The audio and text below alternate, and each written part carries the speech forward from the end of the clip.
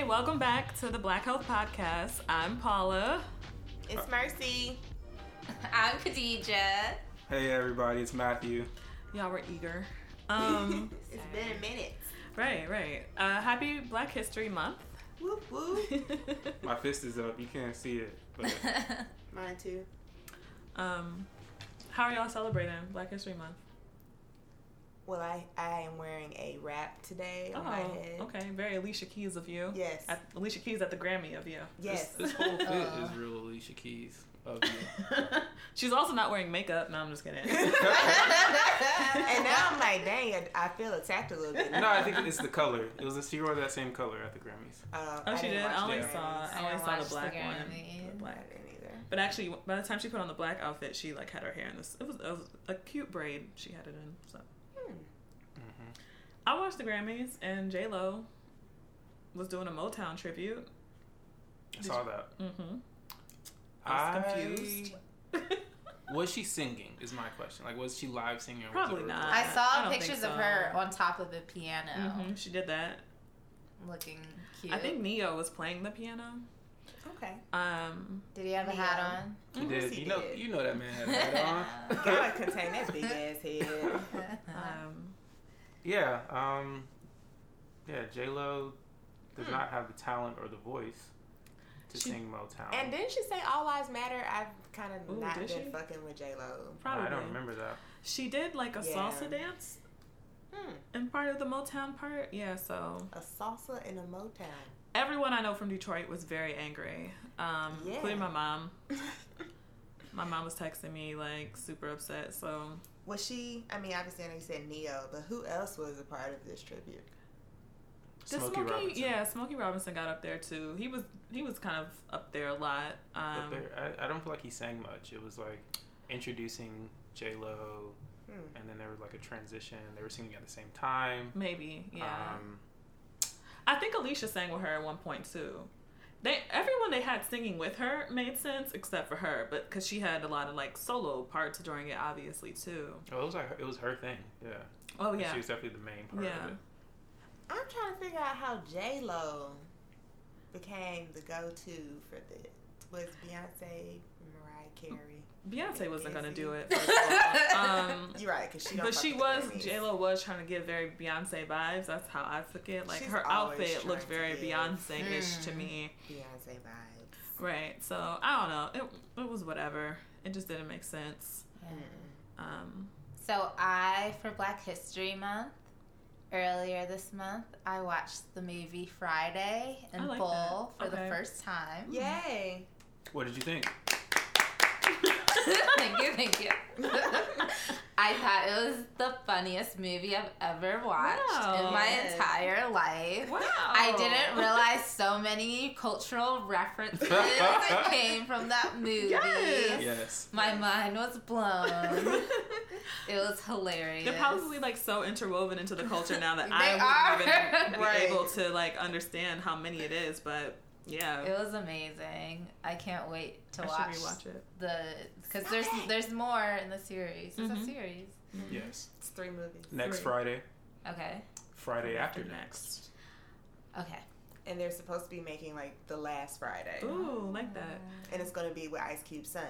I didn't realize Cute. Ice Cube was the producer or the whatever writer. I was like, wow. Go Ice Ice Cube. Cube is a media mogul. He's a Indeed. multi-talented young man. Old Older man. It was definitely funny. And then, so which one is Friday after next? Is like the Christmas one? Yes. Okay, I like that one too. Yeah. Yeah, Next I like them all. Friday is when they lived in the house, they was with Day Day. Yeah. Oh yeah, that one's real funny. That's a mess. No more locked doors. The Latino neighbors. Too much. Who's the dog? Chico? Chico. And he gave him all those weed brownies. Chico was high. As hell. There was a lot of marijuana in the first one. Smoky. Yeah, I started watching The Wire, and similarly, oh, that's where that meme came from. I hear The Wire is really good. I have actually never watched it. Oh, you should definitely watch it. I haven't watched it either. Oh, wow. We're all failing. I know. There are people who are listening to this right now who are so upset with us. They are. I don't have those fancy channels, y'all. A young Michael B. Jordan. Oh my gosh. On The Wire. Yes. Yeah. So you did watch it. My ex made me watch it with him. Okay. Back in the day. That's what I'm going through, right? I mean, it's not my ex currently, but yeah, you know. Yeah. So I was like, wow. That sounds really bad. Foreshadow. I take that back. I'll put that back inside my mouth. But yes, a young MBJ is on The Wire. Yeah. How's his acting in that? It's so good. Okay. Oh, sorry. You don't agree? I honestly don't remember. I just remember like he glowed up. Glued? I was like, what? Right. Like, what does that mean? Glued up. She trying to say flued out. You said glued up? You city girl that were so easily. Flawless. I thought he was super cute because he's young. And he plays like this little kid in the hood. And I'm like, oh, not Michael B. Little Michael Bay. Yeah. Did y'all see him in that picture sitting next to Queen Beyonce? Jay-Z. Yes. She was real close. They were real close. I mean, I would be real close like that. Was this the brunch? No, it was like after brunch. So I'm like, oh, y'all were just like hanging. Damn, my phone's off.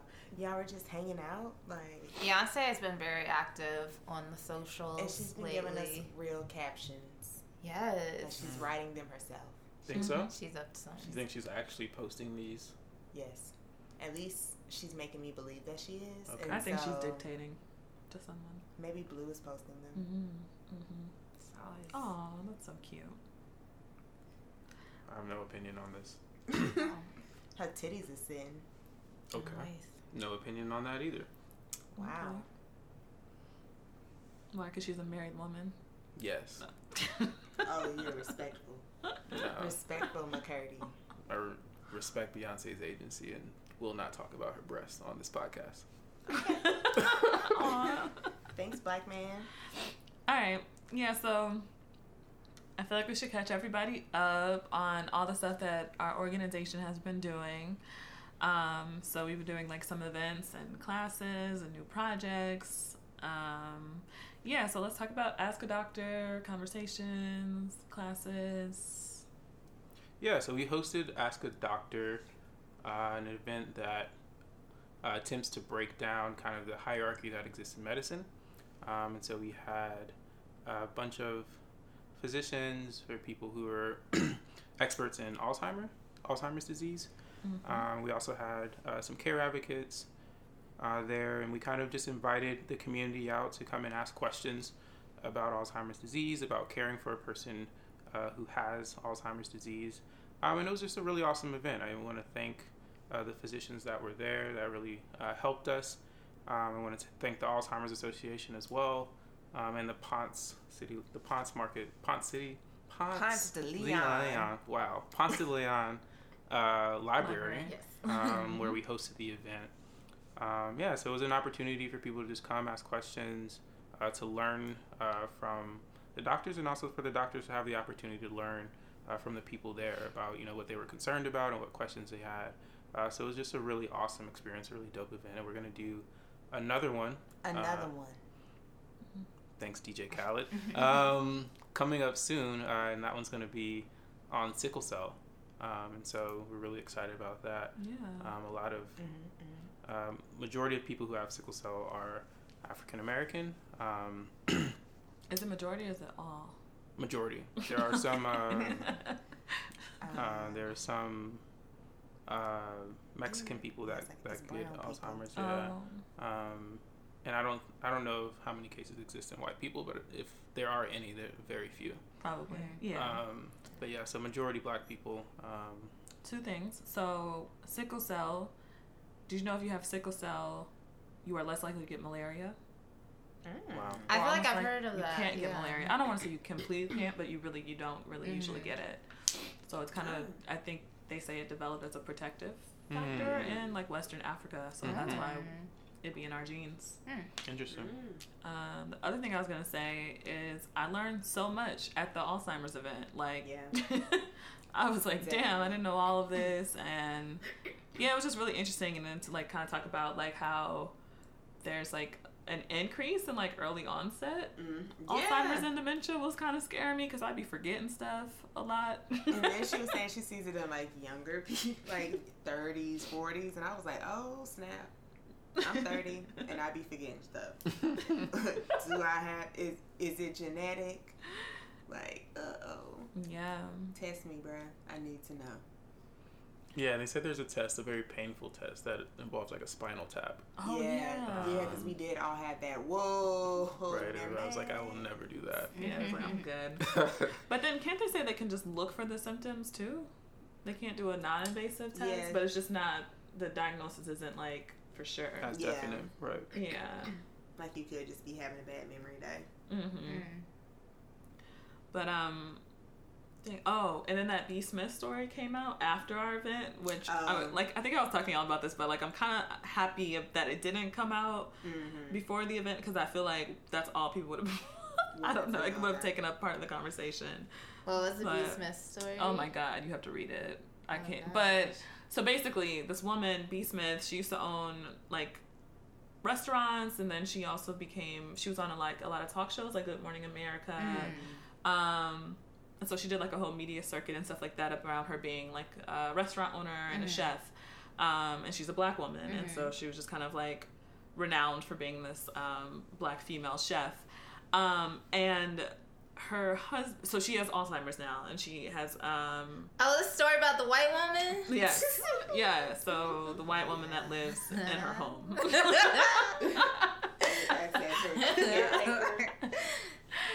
And yeah, it just seemed the story was unethical. Oh my gosh, the situation is unethical. Were you gonna say something? Oh, I thought I heard you say something. Okay, sorry. No. But I can say something.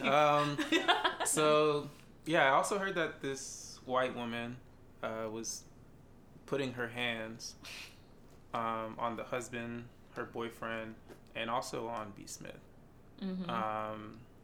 And so there's allegations of abuse that have floated out there. I heard that.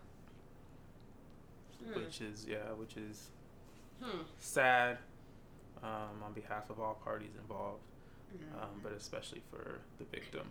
So. Yeah. I didn't see like an article about that. I just saw some tweets, so I didn't know like where that came from.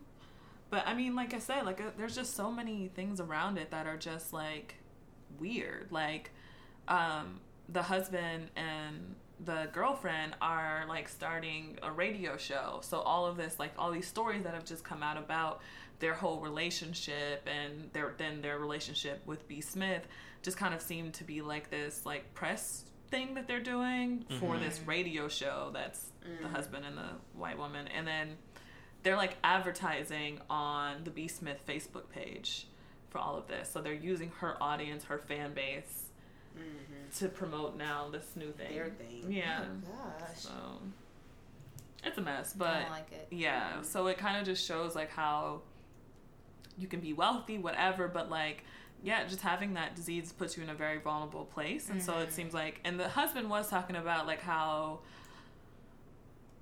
depressed he was and stuff like that because he was just her sole caretaker for the longest and everything, which I completely believe that. Like, I don't know what it must feel like, you know, to have to take care of someone who's losing their mind in that way. And like, even the woman at our event whose husband has Alzheimer's, like you could tell she was having a tough time. So it seems like there needs to be more spaces for people to support each other in this way with this disease.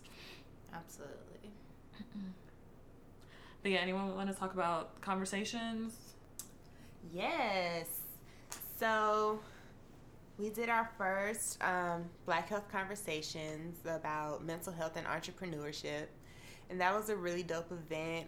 We invited a lot of entrepreneurs throughout the Atlanta area for a little small, intimate discussion in a barbershop, plush barbershop. Shout out to Steph the Barber and Mero. Now they can cut some hair. If I ever decided to whack all my hair off, I'm gonna let Steph do it. Yeah, same. Cause I saw that little heart joint he posted today. I was like, that was dope. I saw that. That was dope. Yeah, so Steph, if I ever make that chop, I'm gonna call you. But anyway, yeah, it was just a really dope event.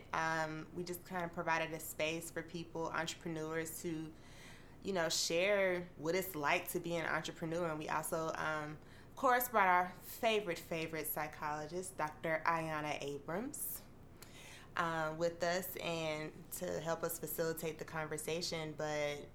And it was great.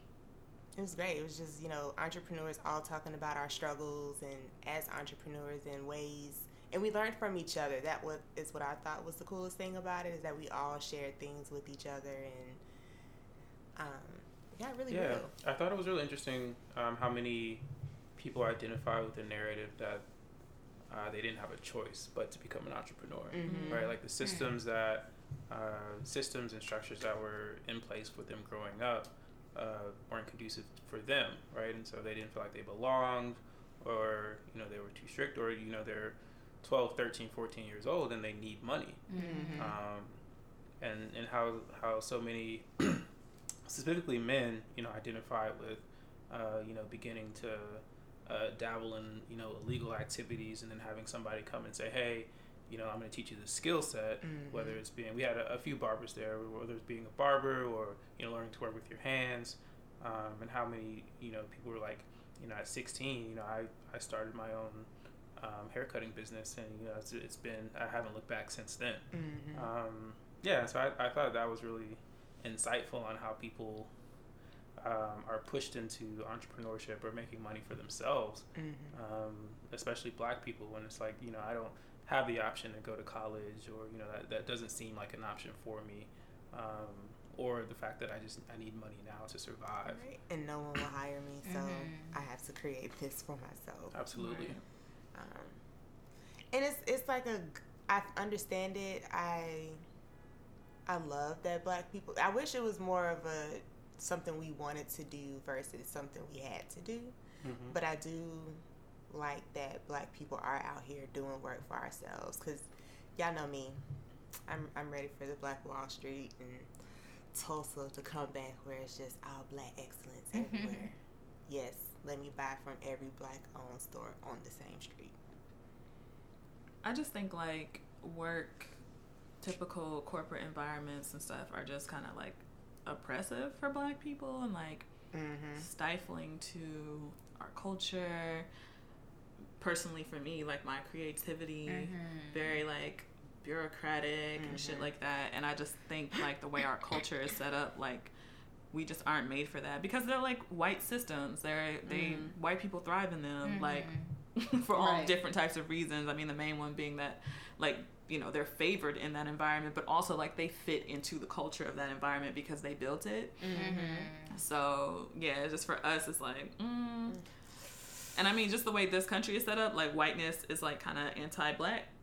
Right. So like, so are their institutions and all that stuff. And so, yeah, I mean, just like the way people communicate at work, I feel like is so like not the way Black. Yeah, very passive aggressive. And I just feel like culturally, like Black people aren't really like that, generally, but and then like what's considered professional and all of that kind of stuff. Exactly. And I think it's hard for like millennials too. Sorry, I was just talking to this man earlier who kept saying millenniums, and I was like, so I almost said millennium.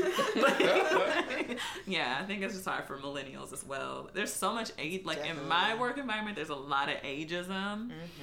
And I just wish people would leave me alone. Like I can't help that I'm the age that I am, and I'm sitting here with you, who's the age that you are. Like, I mean, people grow up. Like, that's cool. That's part of life. I'm the same age as your daughter. Cool. Your daughter's grown now. Like, whatever. Also, not your daughter. Right. I have a mother. Right. And she's not you.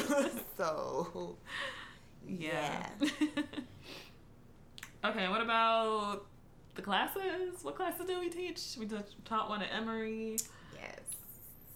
Yeah, we taught a class on race, racism, and health. Mm-hmm.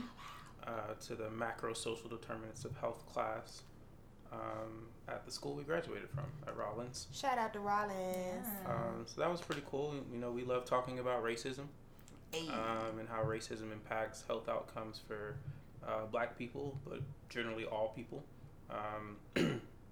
Yeah, so that was a cool class. I don't know if anybody has anything more to say about that. Oh, shout out to Rose from Black Mamas Matter. She helped us out with the lecture and the activity, really provided some great insights and resources. So y'all look up Black Mamas Matter if you have any interest in maternal health. They're doing wonderful things in that arena.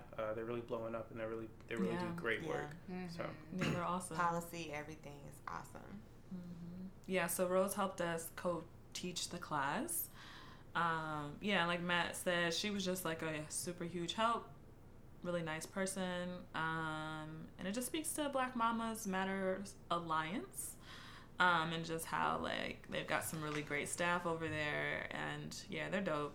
They're definitely like an organization we look up to for like the products and stuff that they put out, and just how strong their voice is in that space. Yeah. Trying to get like them. So trying to sell out conferences. Yeah, hell yeah. They sold the conference out. Let me put it this way.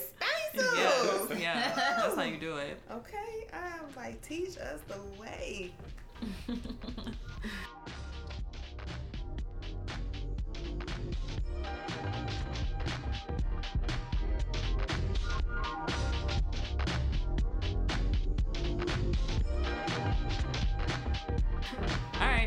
Let's jump into our health current events segment, or whatever it's called. So if you don't know what it is, this segment, we each come prepared to share a story about some aspect of health and how it's affecting Black people. And so just in the process, we educate each other and our audience at the same time, and that's why I really like it. That's what's cool about it. So Matthew, go ahead, hit us with your topic. Yeah, so today I want to talk about 21 Savage and immigration issues and the Black experience related to immigration.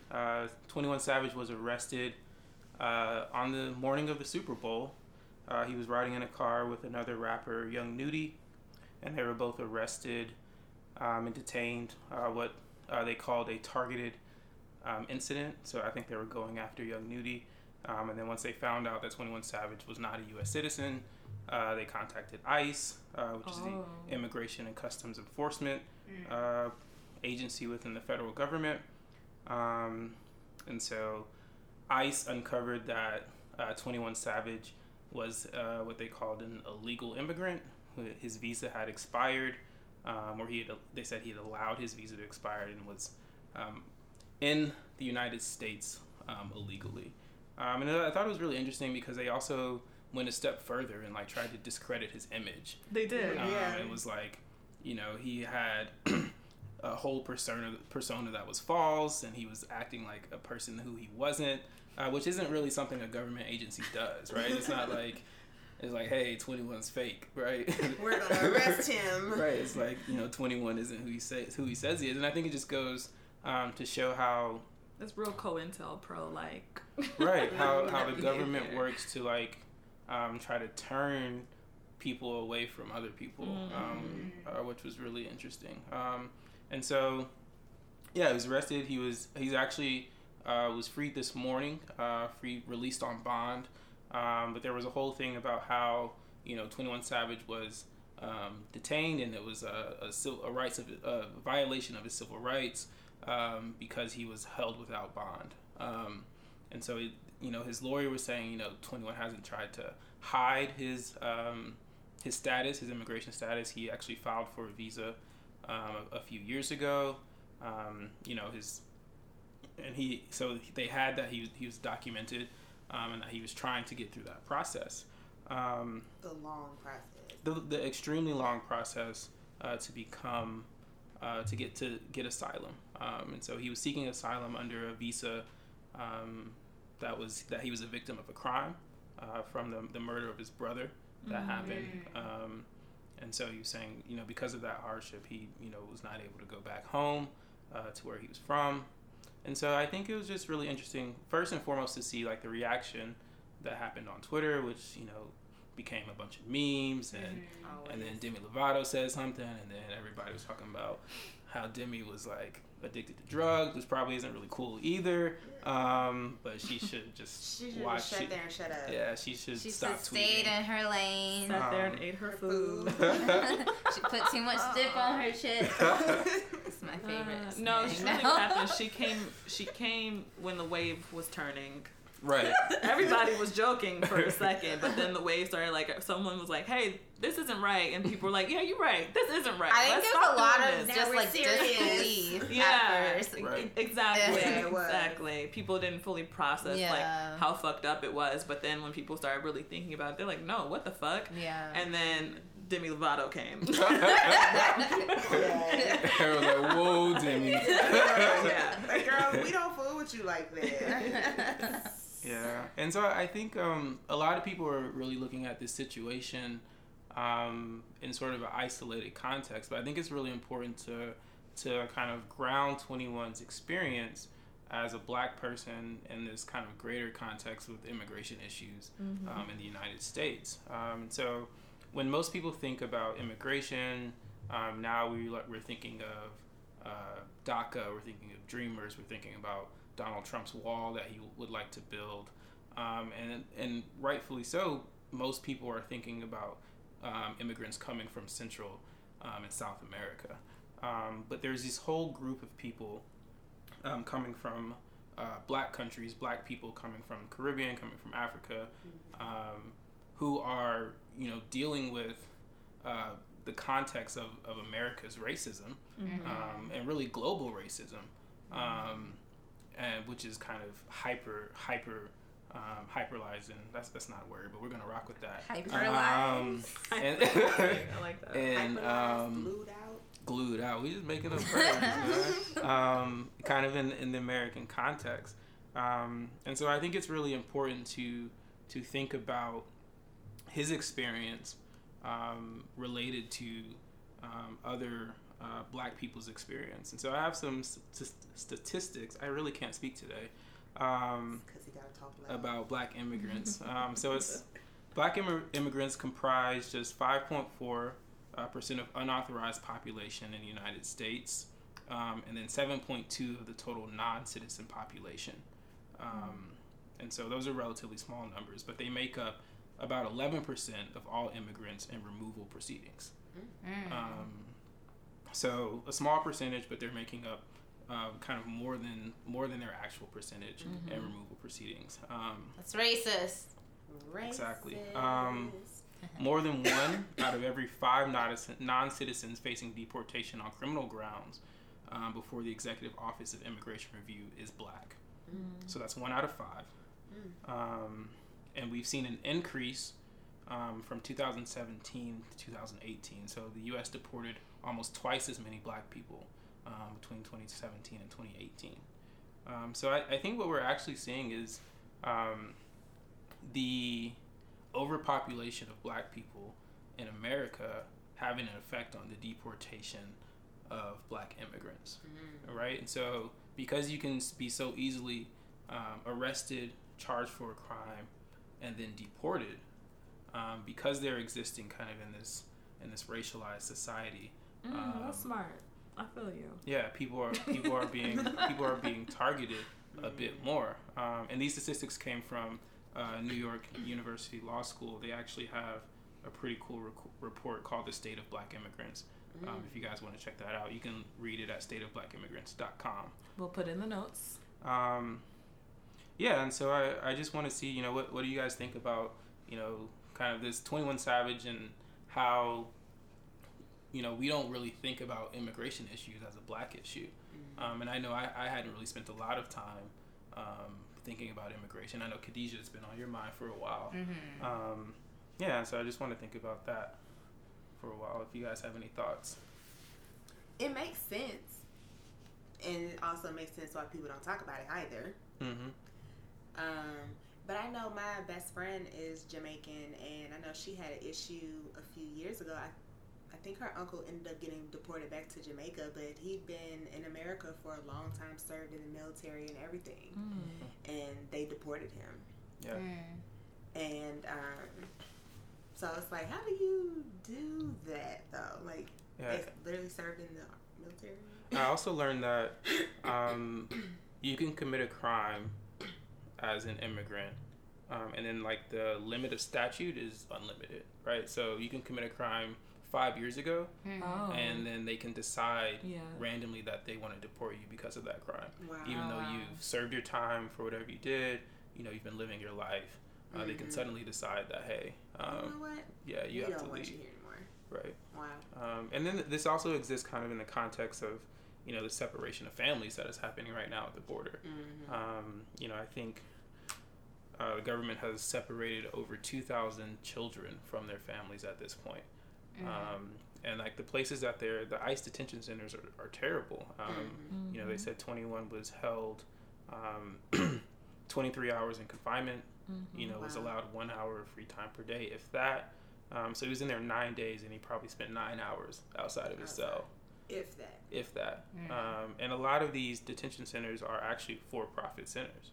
Oh, that's cool. And so they're running at, low cost, trying to keep all costs low. So food is low, activities are low. And so I think it's just a real problem that's, really happening to Black people. And I think and I can admittedly say, like, before the arrest of 21 Savage, I was not paying attention to it at all. Yeah, that's the thing. Because, like, you think about it, but you don't, not, like you said, not in that context. Yeah. So. It doesn't seem like always, unless you are a Black immigrant and this is, like, kind of on the forefront of your mind and you've experienced this and thought about this with your own family members, but as the majority of Black people in the United States are descendants of enslaved Africans, so we're citizens, right? So generally I think the larger Black community doesn't consider this as a Black problem that needs to be solved, and I think that's just why it's often not at the forefront of our minds. But as we move forward and attempt to be more like intersectional and thinking of all the different like subgroups of the larger Black picture, like this is definitely one of them that we see as being affected. And yeah, man, I just think that was interesting. Like, and I never even really thought about this, but like this kind of like overlap between the over policing of just Black people, and then the over policing of immigrants and ICE and the role of ICE in our country right now, and the police. So like the police are looking for young Nudie or whatever, probably targeting young Nudie, honestly. And then they, kind of find this immigrant person also. It's almost like they get a 2-for-1 or whatever.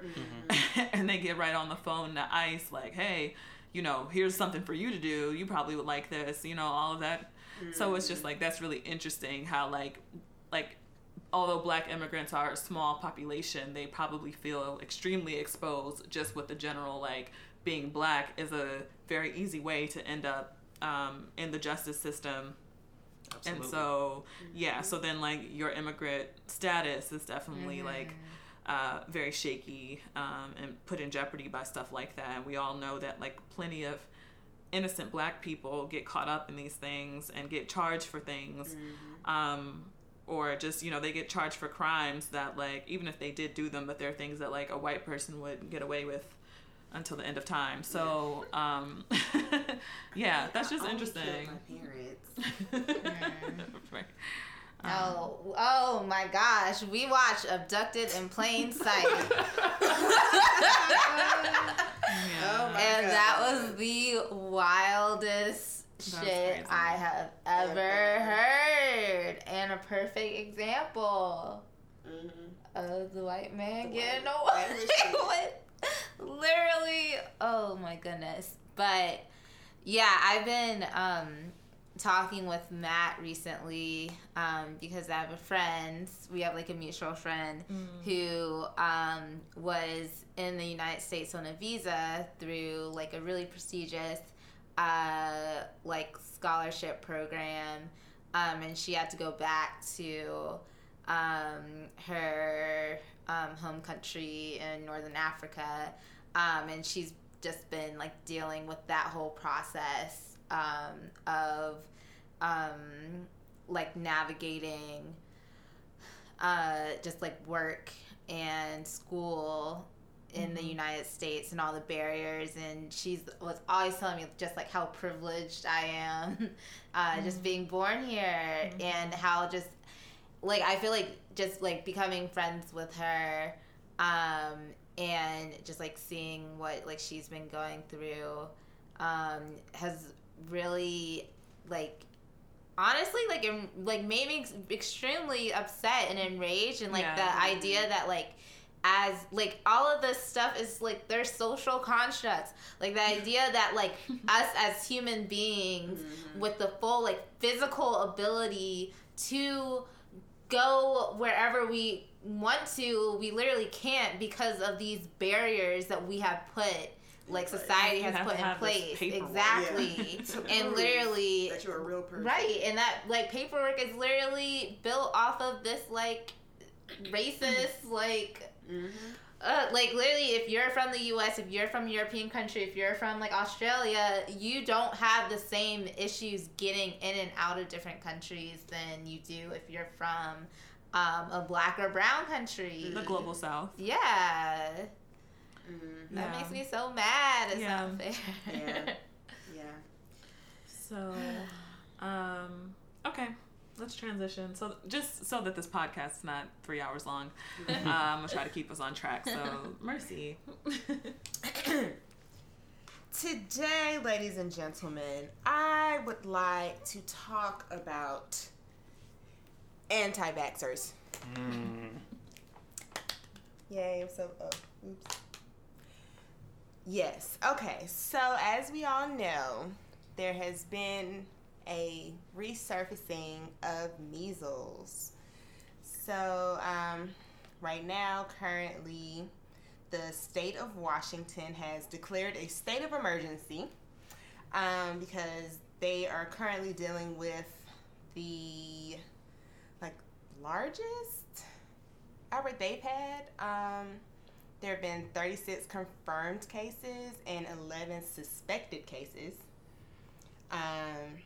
So yes, it's the largest they've ever had ever. I think one of the largest in the state of Washington that the state of Washington has had.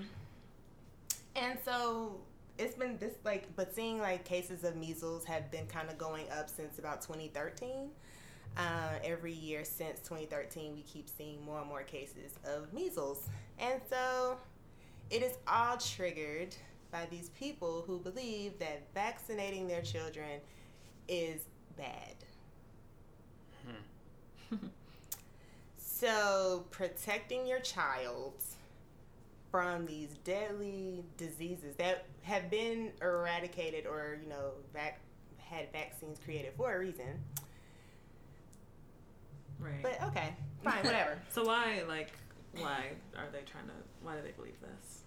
So I'm going to take you guys on a brief history lesson of the anti-vaxxer. So this actually began back in 1763 in France. Yes, we going way. The French. We're way back, okay? The nasty, dirty. Right. Okay, anyway, yes. So France decided the first anti-vax movement started in France in 1763. This is when inoculation first began, and so a doctor there did not properly quarantine inoculated patients, so therefore people got sick versus getting better. So that's kind of where it all started. So Parliament was like, oh, no more vaccinations going on over here. Then we move on to 1796. Edward Jenner engineered the smallpox vaccine. Shout out to Ed. Hey, he saved millions with this vaccine. Okay, great. But then even when that happened, we had the beginnings of the anti-vaxxers. It was a distrust in medicine and doctors. They were concerns about safety and sanitation, and also clergymen. said that smallpox was God's punishment and it should not be treated in people who contracted smallpox who just died because that was God's plan. It's not my God. Not my God. That's that white God. I don't know him. Okay, so then in 1853, England passed the Vaccination Act of 1853, making vaccination mandatory for all infants up to 3 months old. And then there were also penalties if you didn't want to vaccinate your child. Mm-hmm. So, of course, this is what really sparked it. Parents got so outraged, they started the Anti-Vaccination League. Dun, dun, dun. So then, in 1879, this British guy, William Tebb, carried his ass across the pond and came to the States. Mm-hmm. And after he came to the States, we start seeing anti-vax groups pop up in the U.S.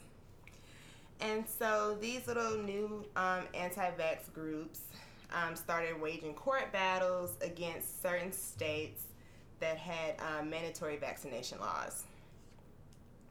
And then in 1885, the Anti-Vaccination League had this huge march in England. They said it was about 80,000 to 100,000 participants. They were out there with their signs that said, they were like anti-vax signs. They had children's coffins, which I don't really know why they would have children's coffins, considering if they don't vaccinate their child, they'll be burying those kids in those coffins. But wait, didn't there used to be like mercury in vaccines? Like, wasn't that part of the problem? Oh, we're going to get there. Oh, okay. Mm-hmm. Yeah. Hold your horses.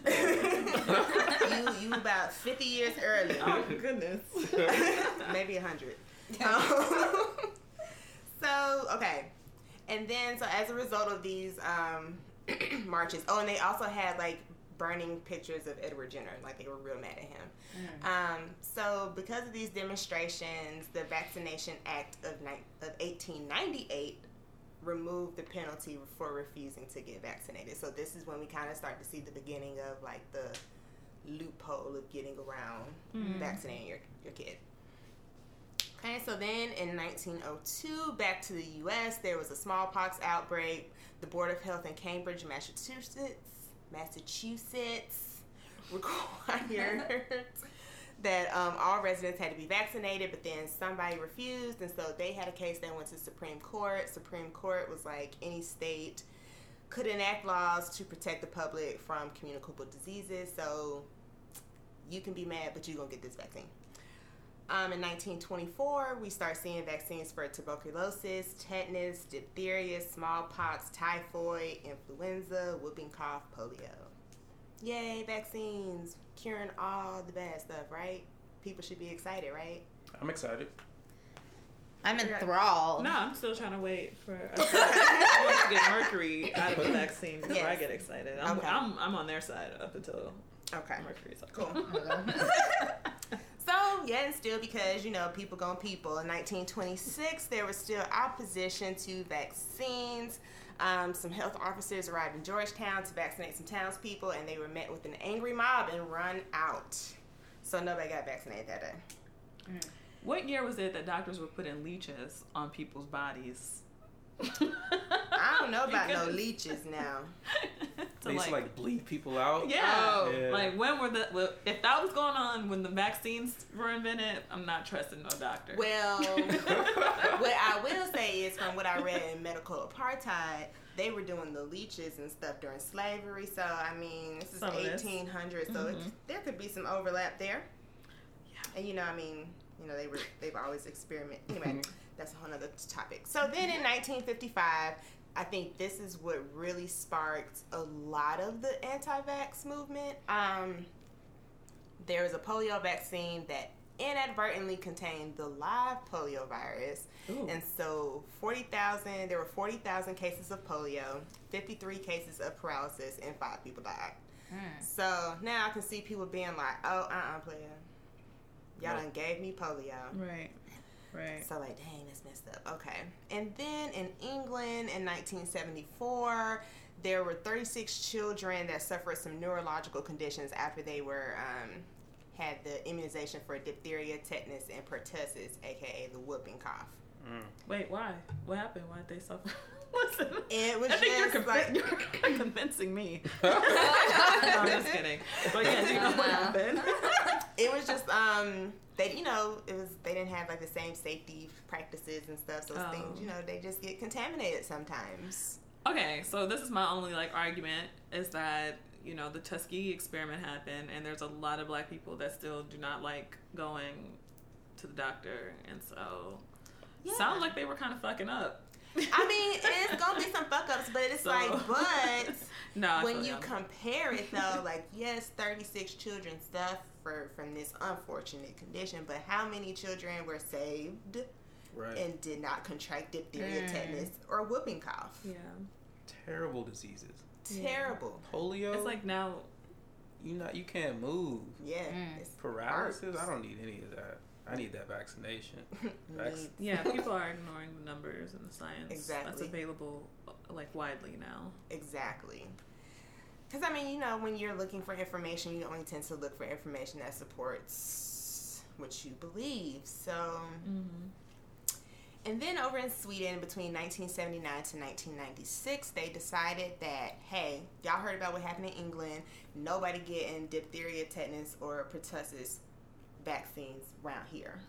This was from 1979 through 1996. Oh. During this time, 60% of all children in Sweden contracted whooping cough before the age of 10. Wow. That sound 36 compared to 60% of your child population. Sounds like bad policy. Sounds like it to me. Then in 1998, this British doctor released a research paper investigating the relationship between vaccines and autism. That's the one. This was the one. And then, also that same year, the Green Our Vaccines movement, Paula, which was a public campaign to remove thermosol, whatever, and other toxins from vaccines, as the Marisol contains mercury. So these two events both happened in 1998, and so everybody is like, oh my God, my child's gonna get autism. Oh my God, they're injecting my child with mercury. So even though there is no evidence of harmful side effects of Thimerosal, in 1999, the U.S. Public Health and Medical Organizations agreed to reduce or eliminate Thimerosal in vaccines. So most vaccines that you get nowadays either have a very minimal amount or none at all. But again, these are the two driving forces that are really pushing this new anti-vax movement. And so that happened, but in 2000, there were no cases of measles transmitted by patients within the U.S. The only cases that we had in the U.S. came from infected patients outside the U.S. So, yay, no more measles. Vaccines work, but the anti-vaxxers apparently work harder. Because in 2007, silly-ass Jenny McCarthy said that her son was diagnosed with autism and said that vaccination was to blame. So now she done got all these anti-vaxxers riled up, done started all these little advocacy groups blaming vaccinations on autism and da-da-da-da-da-da-da-da. So now everybody is all, I'm anti-vax because... And then the Hoteps caught wind of it. And now black people all like, oh my God, it's a government conspiracy. But let's talk about how that autism article that came out was debunked in 2011. It is fraudulent. That dude lost his license. He lost like his medical license for that because they said that study was just so bad. Yeah. And it caused so much harm. So much harm. Yeah. Because I mean, at this point, the damage is done. Like nobody really cares that article has been proven false. People still talk about that study like today. Yeah. They're like, it was in science. Like, yeah, the science that was proven to be false. You talking about that one? Oh, you didn't know? Because you just read something on Facebook, right? So now that's a thing, too. Like, Facebook is kind of being pressured to shut down all these anti-vax groups. Because they apparently, like, that's where, like, a lot of their cult following is on Facebook, which makes sense. Because Facebook. Yeah, so now Facebook is under pressure, but knowing Facebook, they're probably not going to do anything because Facebook never does anything. So, yeah, I mean, vaccinate your children because they're safe. Vaccines are safe. They do not cause autism. The mercury in there is minimal, if even existent at all. It is not a government conspiracy. I'm not really sure what the government could be plotting on by protecting you from disease.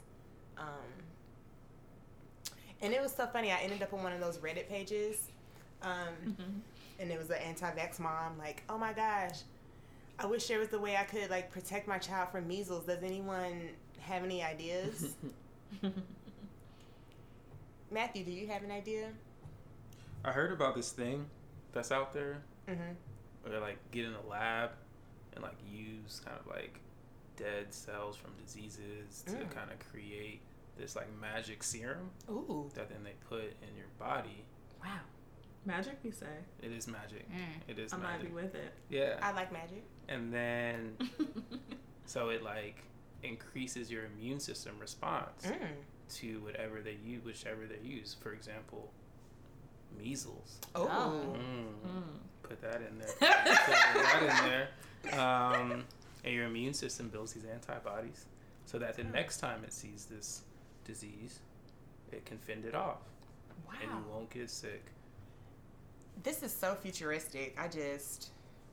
If only we had some science that could actually make such a magic serum available at, like, no cost, right? If you have, like, insurance.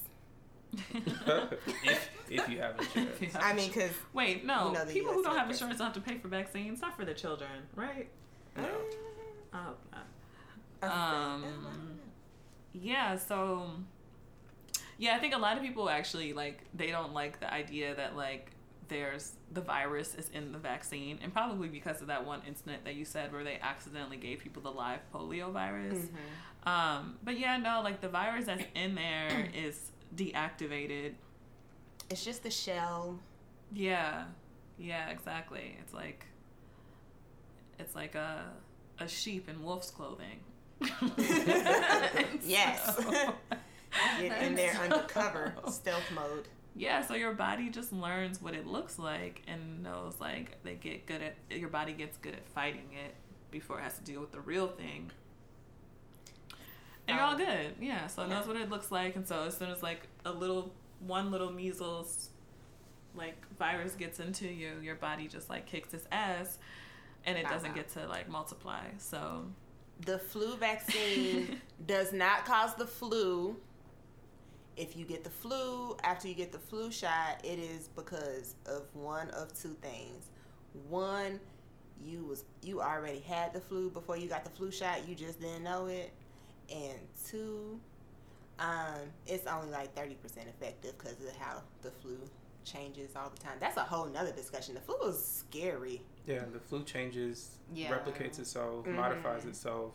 And so most vaccines only cover certain variations of the flu.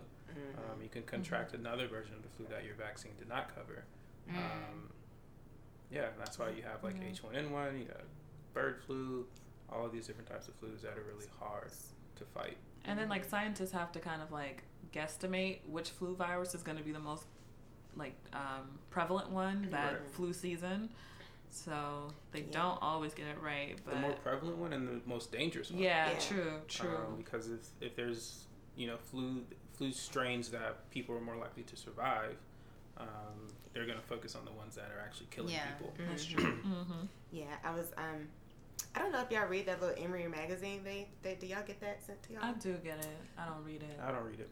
Was it? I read it. There's a really good article in there right before Christmas break about, like, how we would probably see, like, another epidemic similar to the Spanish flu again in our lifetime. I remember that headline. Yeah, that shit was scurry. Okay, I read it on the plane too, and then this lady kept coughing next to me, and I was like, "Oh my god, she is patient zero.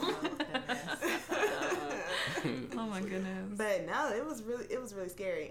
So I will get my flu shot. I used to be anti-flu shot, but I started working in a hospital and they made me get it, and now all of my friends are pharmacists, so they make me get it as well. And I mean, I haven't had the flu, so I'm gonna go with it works.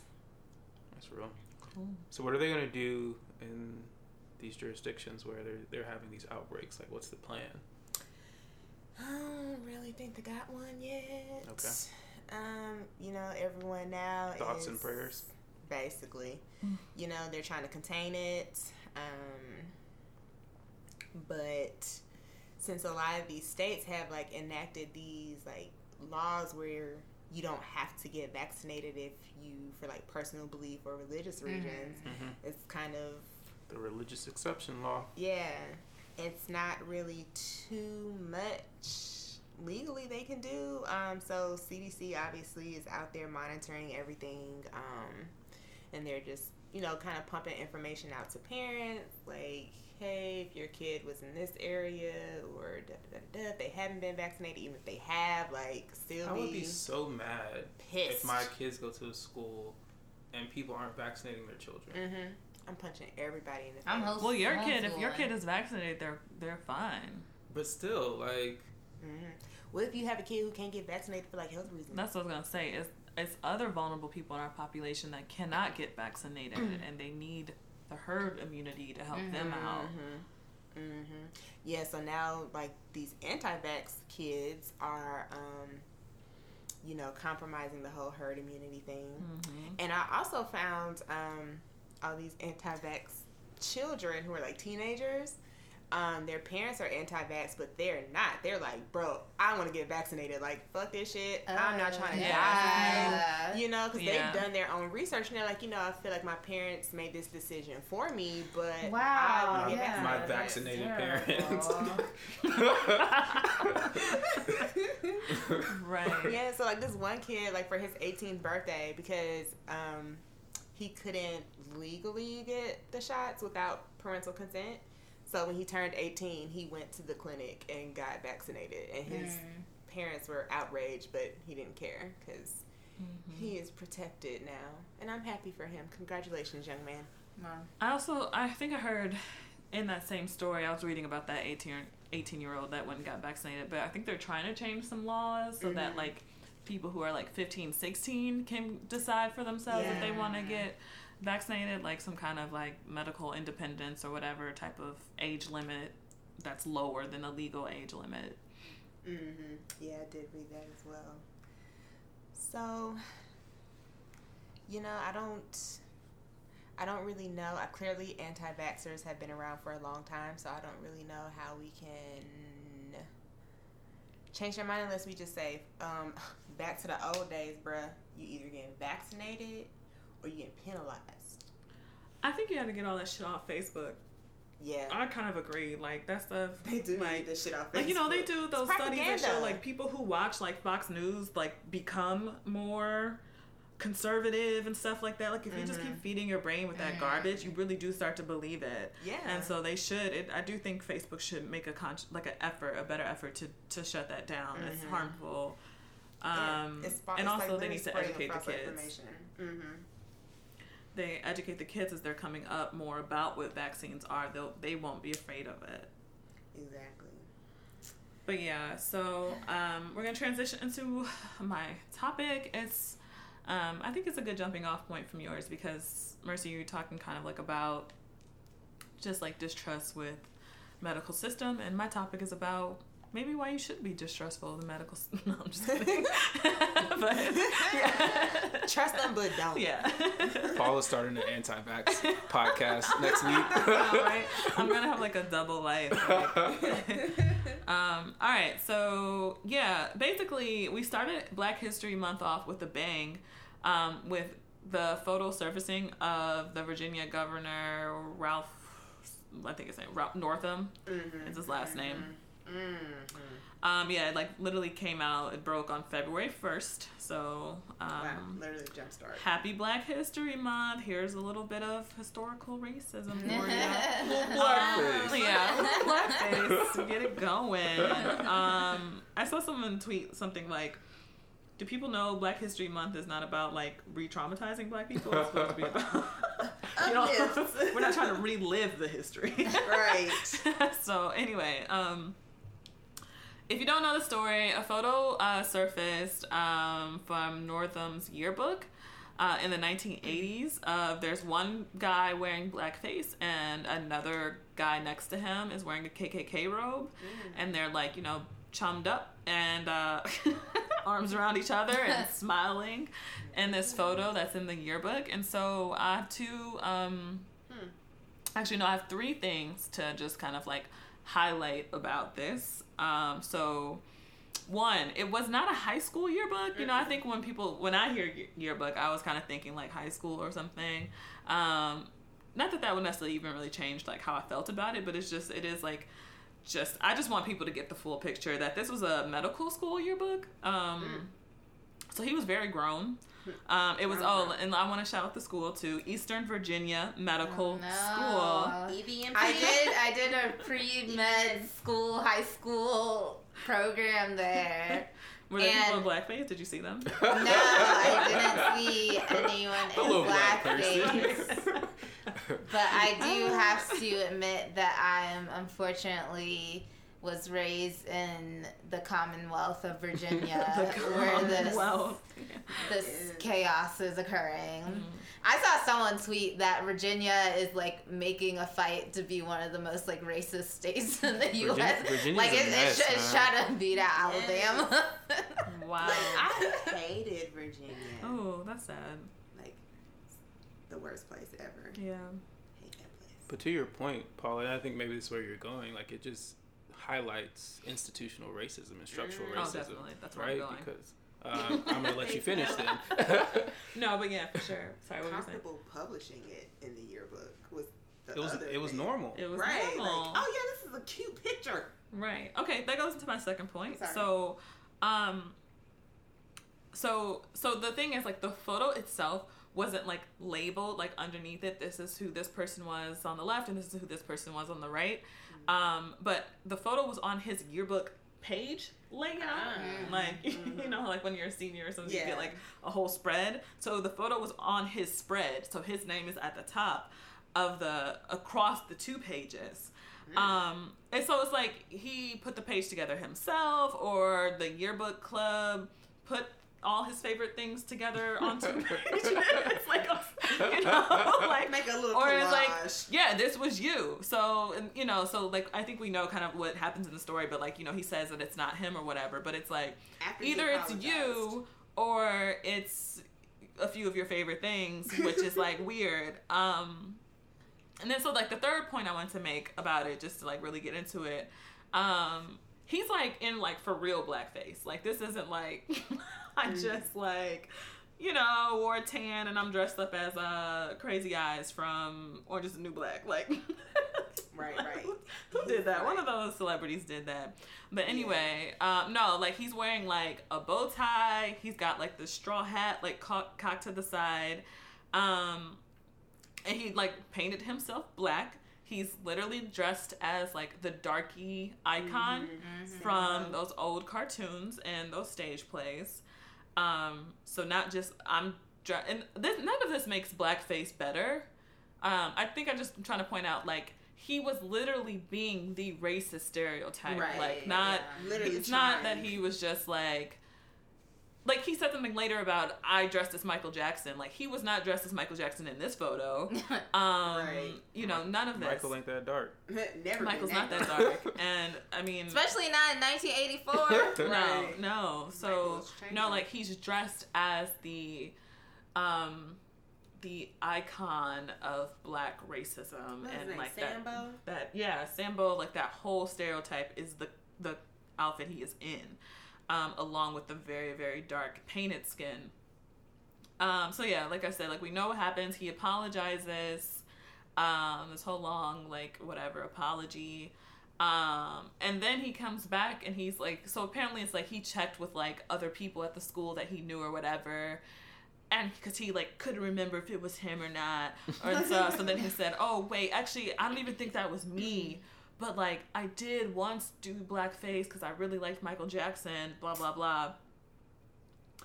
Yeah, so it was just stupid, but like the reason I know that it's him, and so this is what I was telling y'all earlier, before we started the podcast.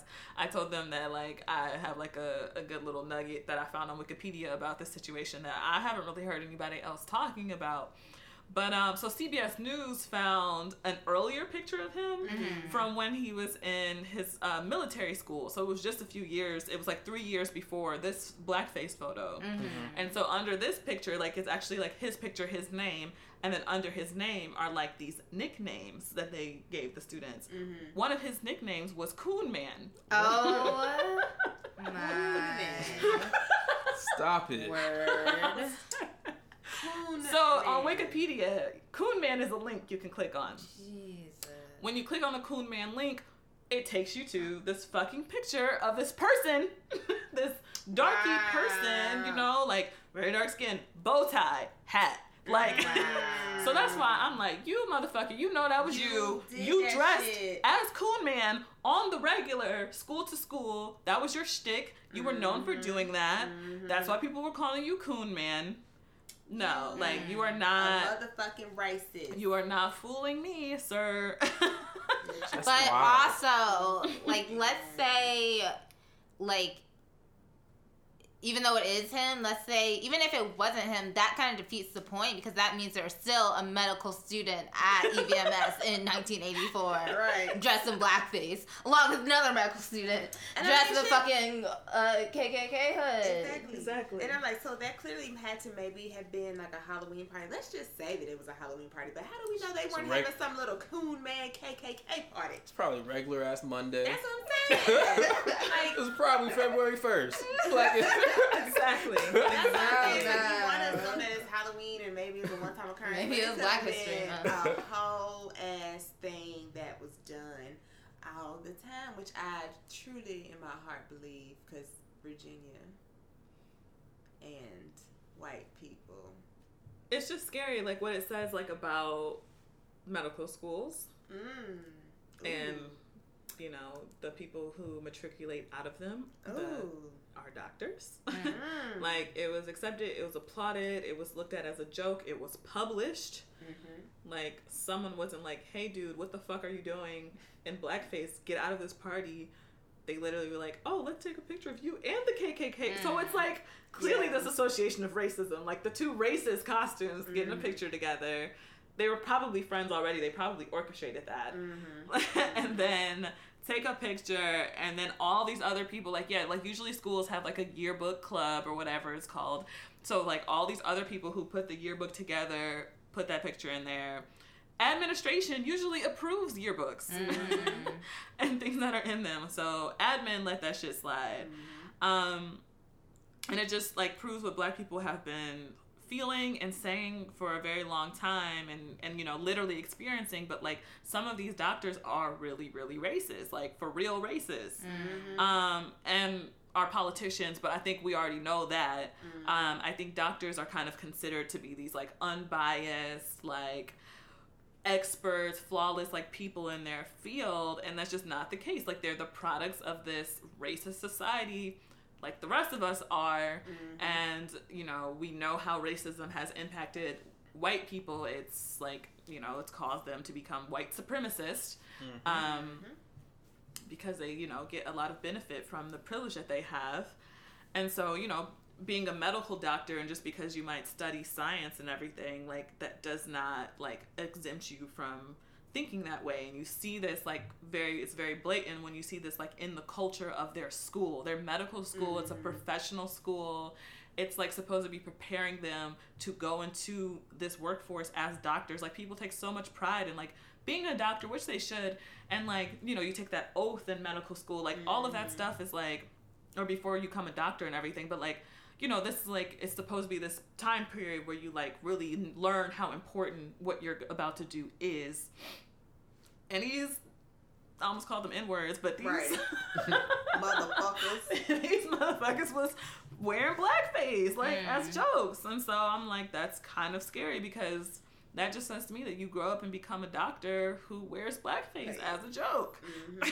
And so Yeah, and so it's just like I'm not trying to like sow more seeds of distrust, but I think Black people like we're often told like our experiences like aren't real. They aren't our experiences, and I think there's been a lot of Black people who, especially like when I wear my Black Health Matters shirt, or just generally like, you know, people want to, when they hear that you're doing something in health, a lot of Black people have come up to me and just told me about all these stories of like, yeah, and I felt like the doctor was racist and I felt this and blah blah blah. And it's like, if you feel like you're experiencing racism in the course of the medical care that you're receiving, that's very, very plausible. Like, don't feel like you are crazy and you're playing the race card or anything like that. Like, no, you should, you know, do the best that you can to get a new doctor, you know, or seek help in your situation. And I mean, I know that that's not a perfect solution, because oftentimes we don't get the help that we seek. It's not hard. It's not easy for us to just go switch doctors all the time. But at least I feel like people should be validated in knowing that they are not making this up. Like, the evidence is there. And then, you know, as far as like a real actual solution, is that medical schools need to do better. This should be embarrassing for this medical school. This should be embarrassing for all medical schools. And they need to improve their curriculum and like really put a lot of like racial sensitivity, bias training, all of that in their curriculum. And they need to do a much better job about connecting doctors to people in need. Like, these people should not just be up in the ivory tower learning about bodies and not knowing people, not learning about people. They need to go and meet people, go in these communities. That should be a part of their learning that is required. They should all have to get like their master's in public health. I feel like that should be a prereq for med school. I agree. Because like you need to be able to understand it from a societal level as well. I think a lot of stuff, instead of just looking at people as a body of symptoms and whatever. Yeah.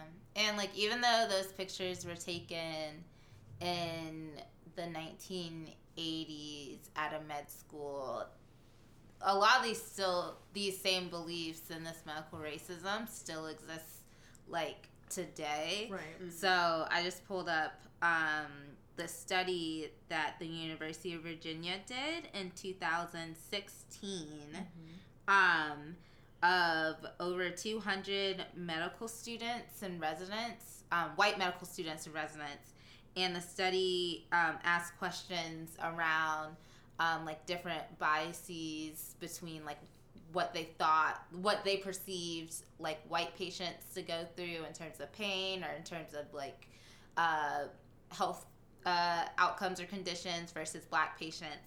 And the study found that over half of the participants believed some of these false like claims around Black patients in terms of like Black patients experiencing less pain, and Black people aging like more slowly than white people, and just like a lot of these like Black don't crack is killing us. right.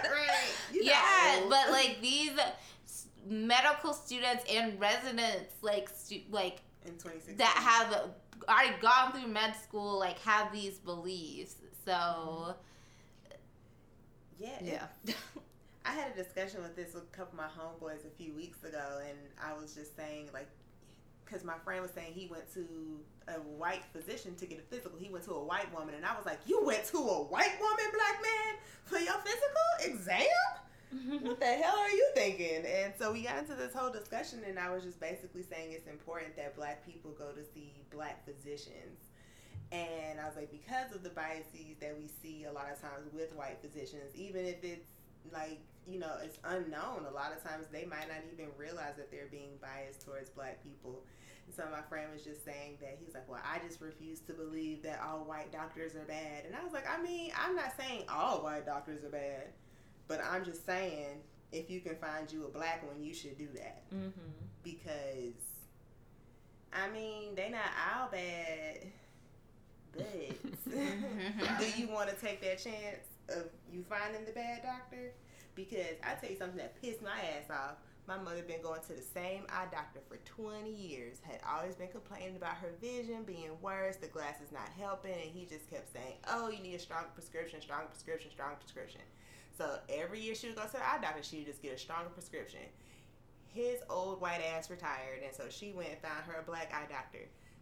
First appointment, the doctor said, well, no wonder you can't see. You got big ass cataracts on both your eyes.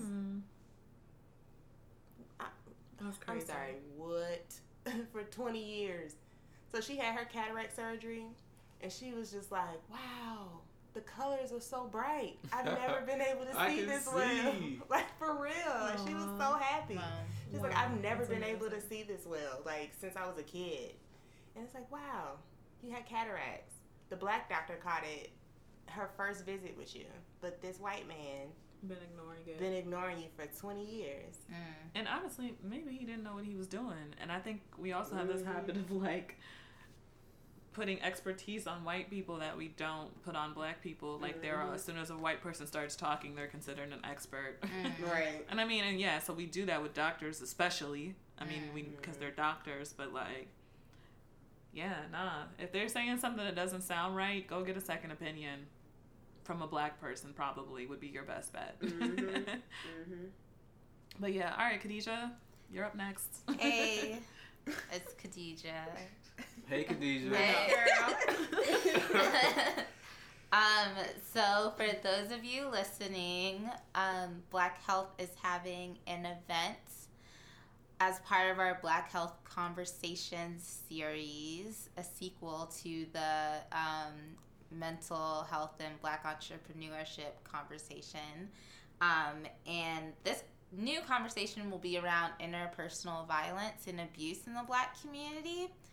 And since you all are listening on your phones, on your laptop, whatever medium that you listen to podcasts, and won't be able to attend, I wanted to share a little bit of the conversation and some of the information that we're going to be talking about at the event with you all today. So I think this topic of like interpersonal violence, domestic violence, like abuse, trauma in the Black community has been spotlighted recently in different cultural stories. So from R. Kelly's bitch ass to like Kevin Hart's homophobic ass, to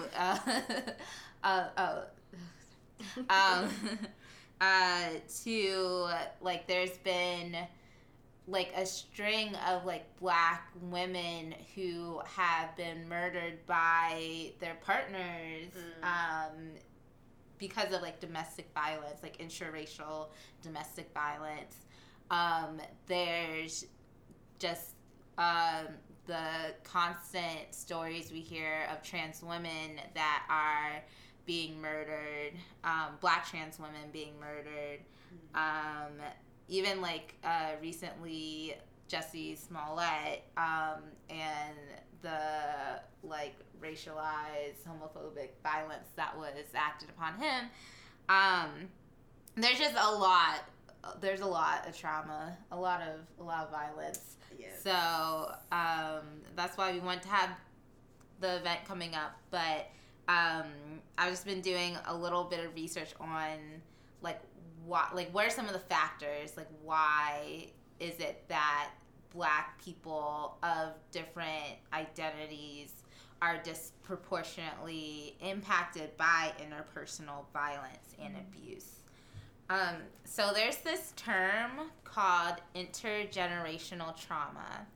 And that basically means that there's a transmission of historical oppression that negatively impacts generations to come when it comes to health outcomes, health behaviors. And there's a growing body of research on this topic of intergenerational trauma. A lot of this research is actually on Native populations. There's studies around how First Nations people who have suffered from historical unresolved grief have higher incidence of behaviors like domestic violence, substance abuse, and suicide. And so that same like intergenerational trauma is also seen in Black communities.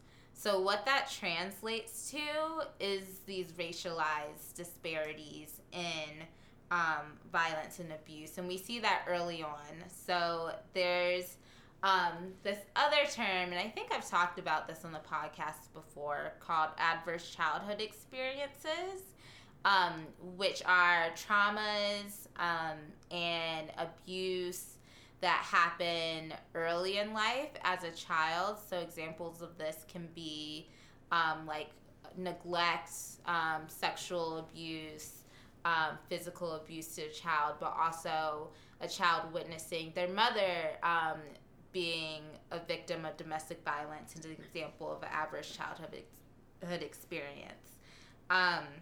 So Black children are more likely to have more adverse childhood experiences and those traumas that end up shortening our life expectancy, ends up increasing our likelihood for behaviors like domestic violence when we get older against people like in our interpersonal circle. So there's those adverse childhood experiences, and when you pair those, so there's this term called the pair of ACEs. So you have the adverse childhood experiences, but also adverse community environments. So another ACE, which is basically that larger like built environment around the child that can negatively impact their health outcomes and their likelihood to engage in like problematic behaviors later in life. So if you live in poor housing conditions, if you have poor like access to like quality schools, if you live in like a food insecure environment, like that larger societal like environmental factor compounded onto like interpersonal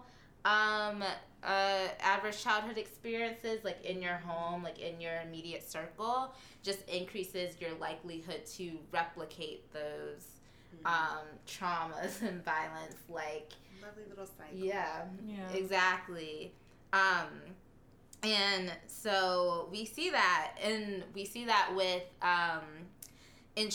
intra-racial intimate partner violence. So I see a lot on Twitter, the Hotep side of Twitter, getting mad when Black women and Black men and Terry Crews, who's another person I should have mentioned earlier on, like experience some type of like abuse or violence, and they this Hotep side of Twitter think like we're out to get like Black men, we hate Black men. I heard R. Kelly was being lynched. Yeah. Oh. Yeah. But that means a real thing that happens to people. Yeah. But the fact of the matter is that when you look at intimate partner violence within racial groups, it's going to be more prevalent. So there's going to be like white on white interpartner like domestic violence, and there's going to be like more Black on Black like interpartner violence because those are our partners. But like just in general, still like Black people are more likely to experience domestic violence, interpartner violence. And when you look at like the like root causes of why these disparities exist from childhood to later in life around violence and abuse, it all goes back to racism. Racism. Yeah. Good job. That's our what favorite. I was gonna guess that too.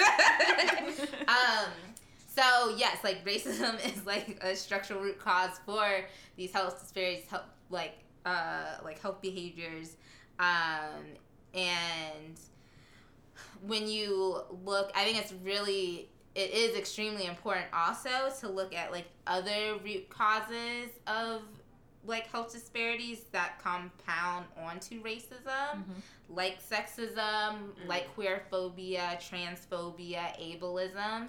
So when you look at like subpopulations of like the Black community, like certain identities within the Black community are even more susceptible to violence and abuse. That's why like a Black trans woman's like life expectancy is like in like the 30s or 40s. Yeah. That's why like when you look at like sex trafficking and sex abuse, a huge percentage of the children that are brought into that are like queer children of color, like trans children of color. And so like a disproportionate exactly, yeah. So like it's really crucial to just look at like certain Black identities are even more likely to suffer from violence and abuse.